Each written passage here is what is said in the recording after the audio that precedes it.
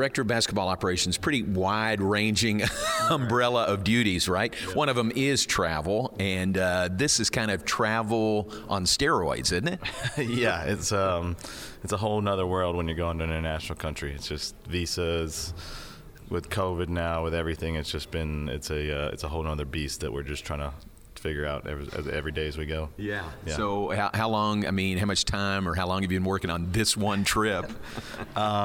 Since actually May, because with 2 international players, we had to get visas from the foreign countries to get cleared here. We had to set up, the U.S. Embassy actually been great here, setting them up to get renewed, to get back in the country. They've been really helpful, but we've been working on this since May, especially for them. Just a lot of document collection, a lot of getting COVID vaccines for players, and just it's been a whole whirlwind of collecting different things and trying to have it all together for these trips. So, yeah. So tell us about that. Monday morning, you and John and Flo had to go to the U.S. Embassy to whatever you did there. Yeah, so it's just, I'm not as familiar with the process, but just this trip and the Italy trip we went on just had a lot of understanding of what goes back there and how specific they are on documents you need. And we've just been, when we got there that morning, I got up at 7 a.m. to just make sure we had all the documents in line and all the passports and the pictures. And,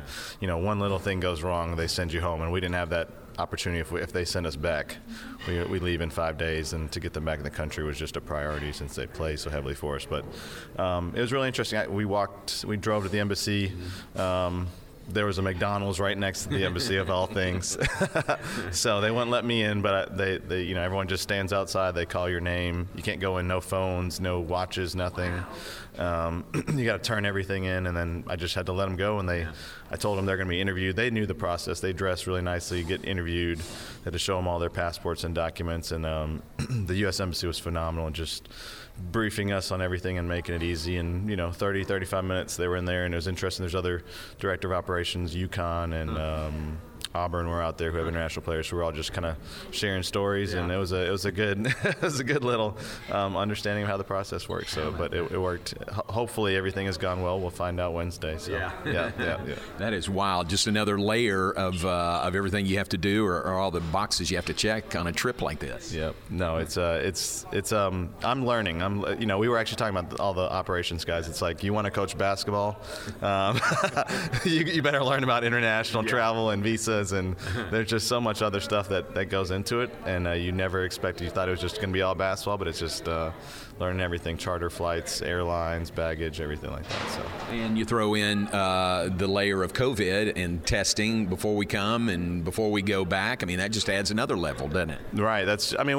We understood everything that happened in the bubble, so we were prepared. But now that most people are vaccinated and we can kind of move beyond the testing, we thought we were kind of done with that. But to come to another country, you have to do that to get back in.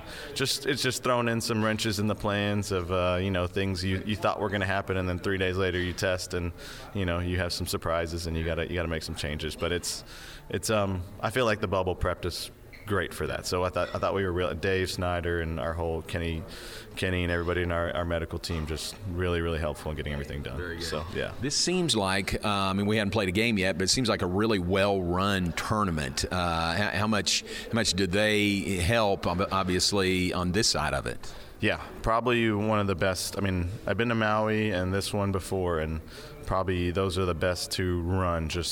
If you can get here. Yeah. Everything is taken care of. The hard part is getting here. Right. But it's unbelievable. I was talking to our security guy yesterday. There's, I think, 7,000 employees that are staffed here. All are working the tournament. Wow. Yeah. So, and they and it's not like they bring people in from outside. It's all their current staff that just buying on this women's tournament, this men's tournament, and they run it for us, and they've been phenomenal. We've been back in 2016, and it was run really well, and we've always wanted to come back. Didn't know if there'd be an opportunity, and this was just one that opened up. So cool. Yeah, I'm guessing you have pretty good memories of 2016 here. Yeah, unbelievable.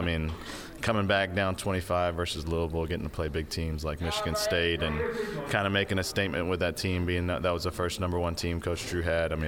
Just a really cool experience. I remember the guys dancing on the floor with the band, and I saw those band members, yesterday, and just even having the same people that were around us back then are back with us, our security people.